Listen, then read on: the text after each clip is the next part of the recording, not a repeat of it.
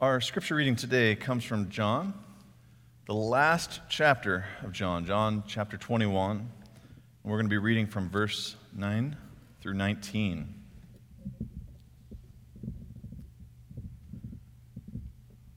John writes, "When the disciples had gone ashore, they saw a charcoal fire there, with fish on it and some bread.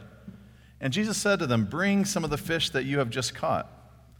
So Simon Peter went aboard and hauled the net ashore full of large fish, 153 of them, and thought there were so many, and though there were so many, the net was not torn. Jesus said to them, 'Come and have some breakfast.' Now none of the disciples dared to ask him, 'Who are you?' because they knew it was the Lord. And Jesus came and took bread and gave it to them and did the same with the fish. This was now the third time that Jesus had appeared to the disciples after he was raised from the dead. And when they had finished breakfast, Jesus said to Simon Peter, 'Simon, son of John, do you love me more than these?' And he said to him, 'Yes, Lord, you know that I love you.' And Jesus said to him, 'Feed my lambs.' A second time he said to him, 'Simon, son of John, do you love me?'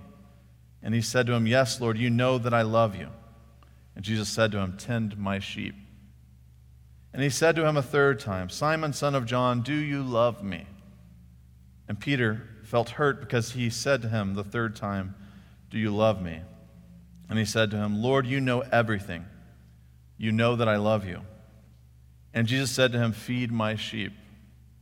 Very truly I tell you, when you were younger, when you used to fasten your own belt to go wherever you wished, but when you grow old, you will stretch out your hands, and someone else will fasten a belt around you and take you where you do not wish to go.'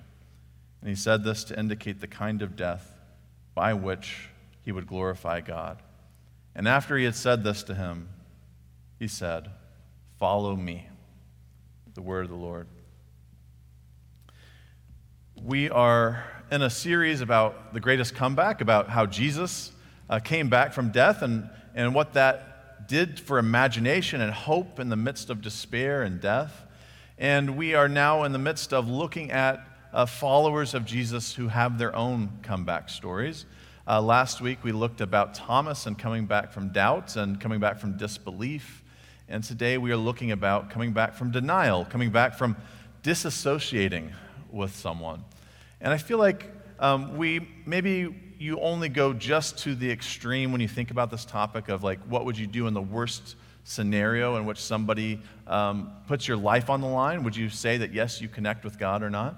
But most of our lives, we're not into that extreme space. Most of us wrestle with, do I want to associate with someone on a much more common level? And so you think about, perhaps if you want to imagine back into your teenage years, into your high school years in which somebody might have been gossiping or bad-mouthing another classmate. And would you stick up for the classmate? Would you say, "They're my friend. I know this person. You should get to know them better. They're okay." Or do you just let that kind of painful talk, that shaming process continue? Or so will you actually join in with that identity with that friend, or would you disassociate with them when it became too difficult, when it was too challenging to hold on to that relationship? Now, there's moments in our lives where we might know that challenge for ourselves of, would I put my own self, my own reputation, my own relationship at stake here, or will I act like I don't know this person?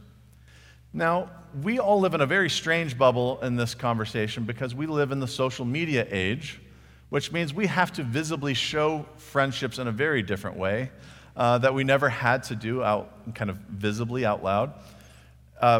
For the young folks who might be watching, I'm going to talk about a platform that it's okay you don't know. But when social media started, one of the early platforms was MySpace, which it was the early days of social media. It had its place.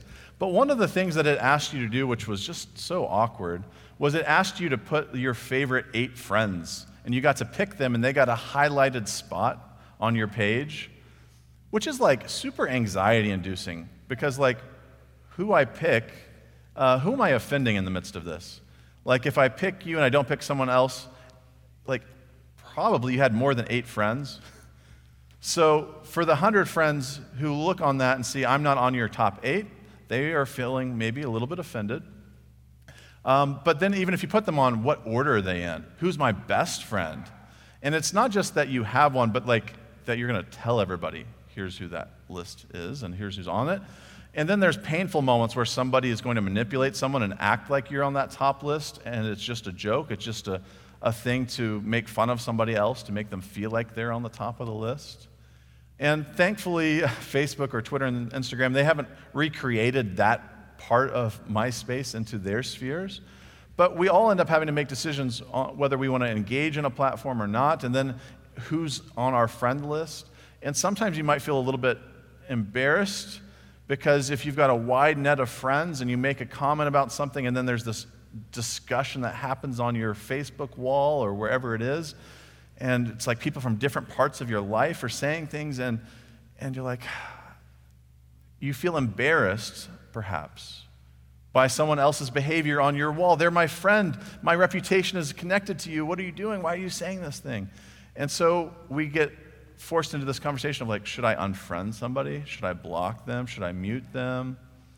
Should I just leave the platform altogether? Like, do I really want to connect with any of you? Do I want to associate myself with any of you or with this particular person, with this group?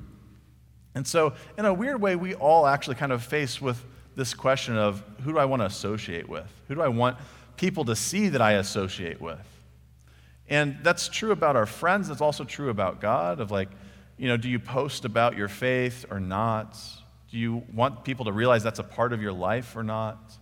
We are all constantly making decisions about, do I associate with them? Do I want people to know that? And we should not just neglect to talk about the extreme cases. Most of us don't live in the extreme cases, but it's unfair for us not to realize that there are Christians who are faced with a much more challenging version of that. It's not just, are you gossip conversation at your workplace or whatever, but that your life is at stake, and it's hard to understand that level of anxiety and fear. One of the biggest persecuting moments in the Christian history was in the early days, and usually around 250 you could pick as a date that was particularly a bad time to be a Christian. In the early days of Christianity, let's say the first 200 years or so, usually there was local, sporadic persecution. Like, you got on the wrong side of a particular ruler, a particular person with power, and yes, they could bring you to trial. If you didn't recant your faith, they had reasons that they could punish you. But most of the time, it wasn't like a widespread, everybody who's a Christian, round them all up, like a widespread empire persecution. But around 249, an emperor came to power who had a military background, who wanted to kind of bring up the kind of pagan rituals and kind of background of the state, and really wanted to puff up the precision of the emperor and the empire. And so Emperor Decius came in, and he decided to make a widespread rule that every single person in the empire, with some slight exclusions. Actually, Jewish people did not have to follow this rule. Every person in the empire must make a sacrifice to the gods and to the emperor. You needed a certificate of proof to show that you had followed through with this widespread order. Now, the Jewish faith was excluded because they had been an older religion and had a place of prominence. It might feel weird saying that. We might always think about them as a minority religious tradition, but they had some benefits in the Roman Empire. But Christianity, as a new superstition, had no sort of old heritage to rely on. So as a Christian, you were, along with everybody else in the empire, required to go make a sacrifice, get a certificate, and prove your loyalty to the state, to the emperor, to the gods. This put a lot of pressure on the everyday Christian, because you were forced with an option. Do you go through with it, make the sacrifice to other gods, recant your faith, become one of the empires, kind of like you're a good citizen? Or do you start bribing some officials, figure out who can get you a forged document, or who can give you a certificate saying that you had done this thing even though you hadn't? Are you going to run away? Are you going to hide? Are you going to try to get out of the situation, just find a desert wilderness spot you can survive for a few years? Who knows how long this persecution might last? Or Would you just say, no, I'm not doing it, and face the potential persecution, torture, or death that might come your way? Like, that's not a great list of options. Nobody was grateful to be put into that situation. And so Christians responded in all sorts of ways, but overwhelmingly, a lot of them went some sort of trajectory of, I've got to survive this, and most people did not just, I'm going to go get tortured, I'm going to go be killed. But we can understand how challenging of a question, of a difficulty that moment was. I feel like it's at least helpful to think about the dire stakes of that. Do I show who I am even when my life is on the line? Like, to think about Peter. He doesn't just deny Christ because there's no stakes involved and he just doesn't believe in him, but like, Peter does fear for his life when Jesus is about to be crucified. He's been arrested, he's been taken by a mob, and he doesn't know what's going to happen to Jesus, and he doesn't know what's going to happen to him. And so Peter is in this scene where he's in a courtyard outside of this interrogation that's happening to Jesus. And some people start pointing at him and recognizing him, like, hey, wait, you're with that Jesus guy, right? And while someone's going through a kind of a mockery of an actual trial, a rushed mob rule kind of decision-making about what's going to happen to this man, it's not easy to say, yeah, I'm one of him. I support that guy that everybody wants killed. And so Peter's in this courtyard, he's warming himself by the fire, and people keep coming up to him and saying, hey, you're with him, right? And Peter 3 times says, no, I'm not with him. And that third time when a rooster crows and he's like, oh, Jesus told me I was going to do this. I said I wouldn't. Jesus told me I was going to deny him. And I appreciate that the gospel stories and all of the gospels give this note that Peter weeps, that he's like incredibly emotional about the fact, I've just let Jesus down. I said I wasn't with him. And so Peter takes the gravity in realizing I wasn't with him. I didn't support him. And so he denies Jesus. But I think in our usual readings of this story, we individualize this, like we privatize our faith all the time. And so this story becomes the story of Peter denying Jesus, and we become opportunities of, would I deny Jesus or not? And we think about this in an exclusive way, that relationships is just me and God by ourselves. But what happened with Peter and what happened throughout church history, that denial of God is not just a one-on-one thing, it's a group thing. When Christians in the 3rd century had to decide, will I be persecuted or not? Will I say that I'm a Christian and stand up to the empire, or will I falsify records, or will I flee? It became a community problem. It wasn't just this private problem. Because the church had to continue moving on, and there was some different reactions to people who had lapsed. It was kind of their phrasing of people who had stopped being and professing their Christianity for a while and then came back to the faith. So the question became, what do we do with everyone who decided to make a sacrifice? What do we do with everyone who falsified records? And it became a church problem, a community problem, because not everybody did the same response. So there was a really harsh response, the rigorous line, that said, if you denied God, we are denying you. There's no forgiveness there. You had already been baptized, you had already been a Christian.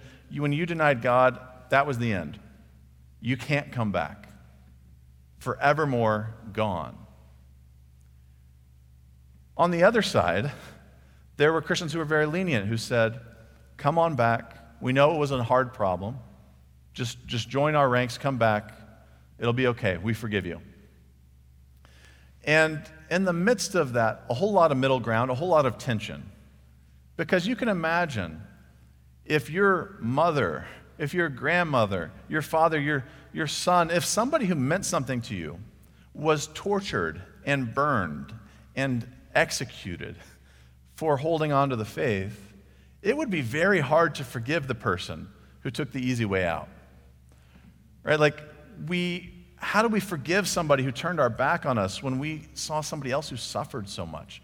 When people who we cared about hold on to their faith and suffered for it. How do I forgive somebody who took the easy way out? And so there were some who want a direction of, well, we'll forgive you, but it's going to be at your deathbed. Like, we're not going to forgive you until the last moment. And what developed out of that moment, actually, was a system of penance.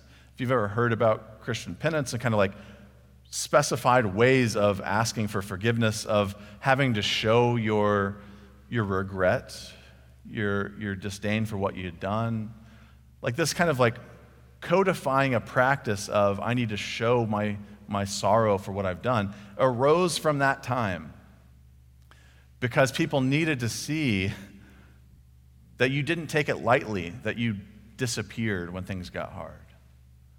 And so you can imagine just everyday Christians trying to wrestle with, what was my response? What are your responses? And then it got challenging because you started looking at the leaders. Was the pastor or the priest, the bishop of your area, what did they respond when things got hard? And so for those who wanted to not let anybody back, well, what if this whole city has got a leader who ran away, who made a sacrifice?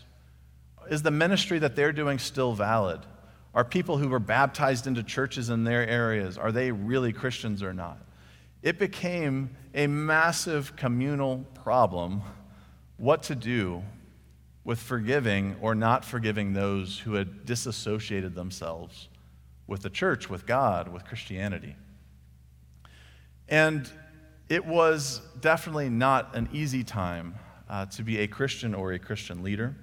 And actually the answers to those questions, like for those who took a rigorous route or a penance route or a lenient route, they lasted for a long time. There were Christians in North Africa until the 7th century who still held on to a schism, who said, I can't associate with you Christians who went easy on everybody.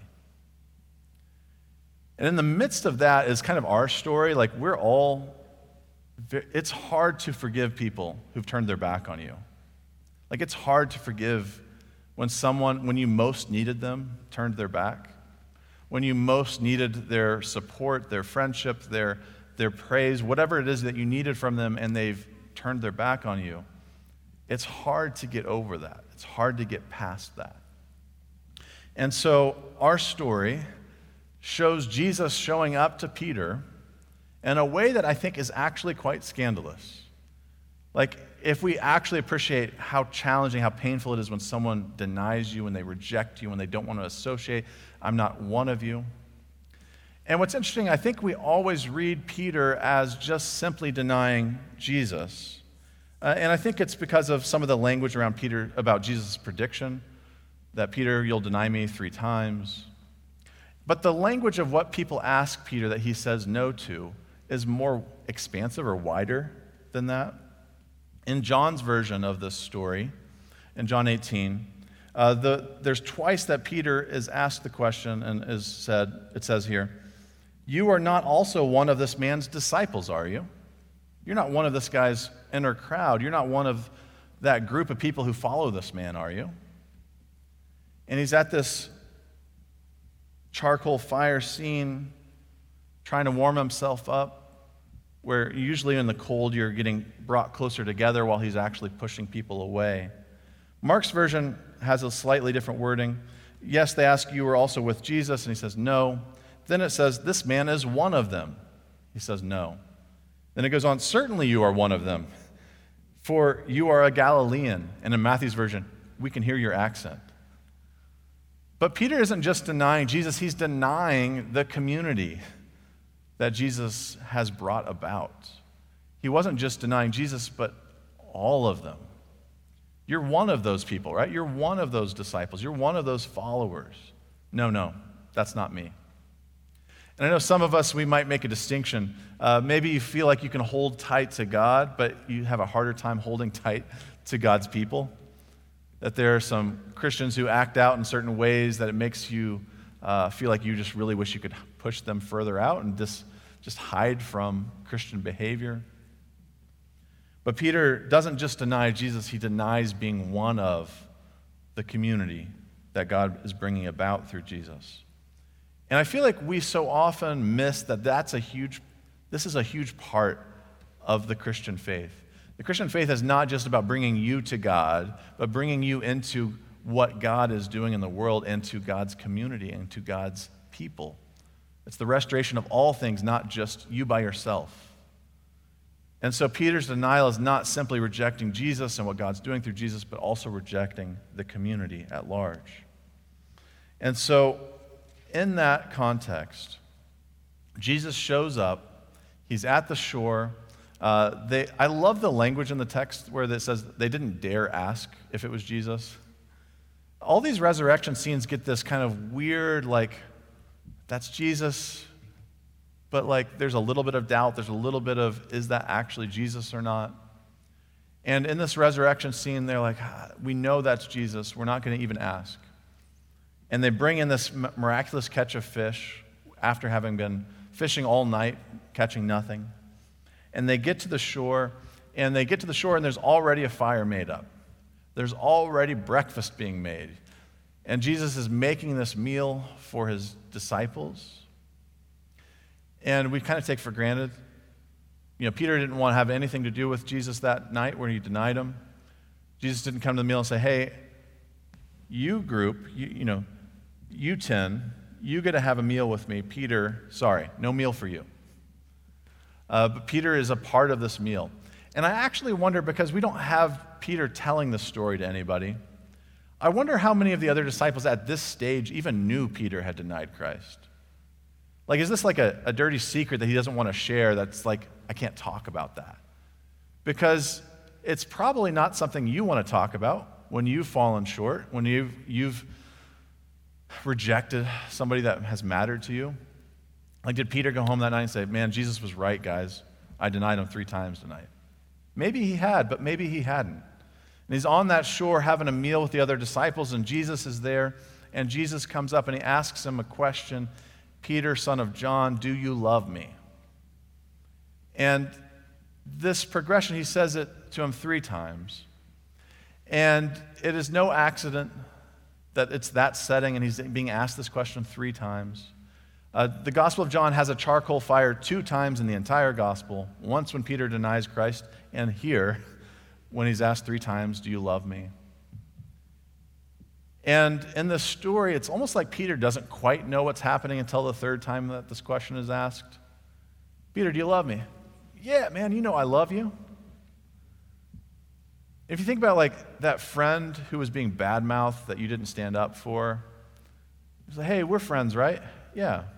Hey, we're friends, right? Yeah. Hey, we're friends, right? Of like whatever it took to be taken back to that place and the realization, I failed you. I didn't say I was with you. I didn't say I was one of you. And so Peter in that moment becomes saddened because he realizes his language after that. Lord, I know you know everything. That's part of what makes me feel like maybe he hadn't talked about this denial to anybody yet, where he's like going along with it. Yeah, Lord, you know I love you. The 3rd time he gets asked, he realizes, oh my goodness, he knows. And maybe you've had those awkward moments where you're like, does that person know that I've said that thing? Or do they know what I've said? And you're unsure and you're afraid. And Jesus just simply, do you love me? Do you love me? Do you love me? And Peter realizes, you know that I love you, and you know that I've let you down. You know that I've denied you too. And Jesus never berates Peter about the past. He invites him into the past so he can heal. It's not just like, I want to torture you with what you used to do and how you've fallen short. I brought you back to this fire setting, this campfire setting. I've reminded you about this ability to speak for me or not. And Jesus invites Peter to affirm his relationship. He invites Peter to affirm that, yes, I do love you. I didn't act out of that love before, but yes, I do love you. Peter, do you love me? And Jesus doesn't just invite him to affirm the relationship and to give him the opportunity to say, yes, I do, 3 times. He empowers Peter to do something, to be a part of something, to serve in the midst of that community that he had distanced himself from. He didn't say, well, Peter, in 5 years, maybe we'll come back to a moment where you'll have some opportunities. Peter, do you love me? Feed my sheep, my lambs. Serve my sheep, my lambs. Like right now, in the present. And Peter might not feel like he's worthy of it in the present yet. Maybe his friends don't even realize how he's let them down, but in that moment, do you love me now? I have a mission for you. I have a purpose for you. And so no questions asked, just other than, do you love me? And when you've been betrayed, when someone's walked away from you, I know that there's painful moments for people, like people who've walked out of your life, people who should love you, who should support you, who have left. To be face to face and to be able to offer the kind of grace and mercy to say, do you love me? Feed my sheep. Let's be in this ministry, this work together. It's a powerful, powerful scene. And the way of love that sometimes people feel like is really like weak, like oh, love, that sounds like flimsy or something. Like the way of love is so scandalously strong and deceptively strong, because you're like, oh, love means you just kind of forgave things and like, oh, you're just not very strong or convicted or whatever it is. But like to love someone so much that I'm going to restore you even when I feel hurt by you. You've hurt me, but I'm going to love you nonetheless. I'm going to love you and restore and lift you up instead of holding on to the grudge and to the pain. And so we are all invited into that scene, because I know that there's times where each of us have fallen short of who God has invited us to be.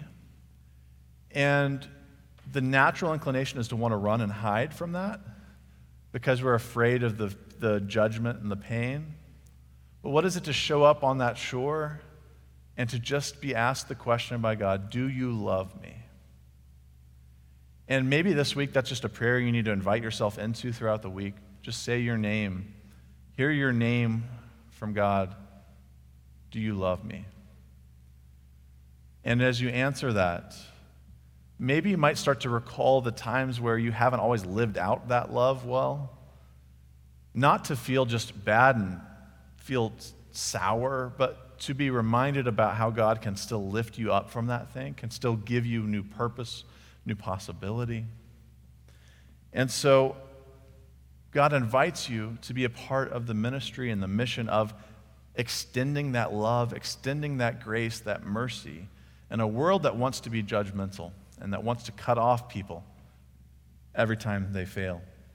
And so that feeding the sheep, that serving the lamb, like that imagery is the reminder that, again, it's not just our relationship to God alone, private, away from other people. If you love God, it means that you are supposed to be about taking care of God's people. You're supposed to serve people. You're supposed to care for people. That those things go hand in hand. And so God asks, do you love me? And then the follow-up is, okay, serve your neighbor. Love your family member, even when it's not always easy. If you love me, care for that stranger, care for the outcast. If you want to show that you do love me, there are plenty of people that you can show that love for, that you can care for, you can serve. And each day you are invited into that present moment of showing that love for God by showing it to those around you. And so we are all invited not to just be lifted up from where we've fallen short, but to help lift others up too. That there's going to be other sheep who fall short. There's going to be others who deny you, who deny God.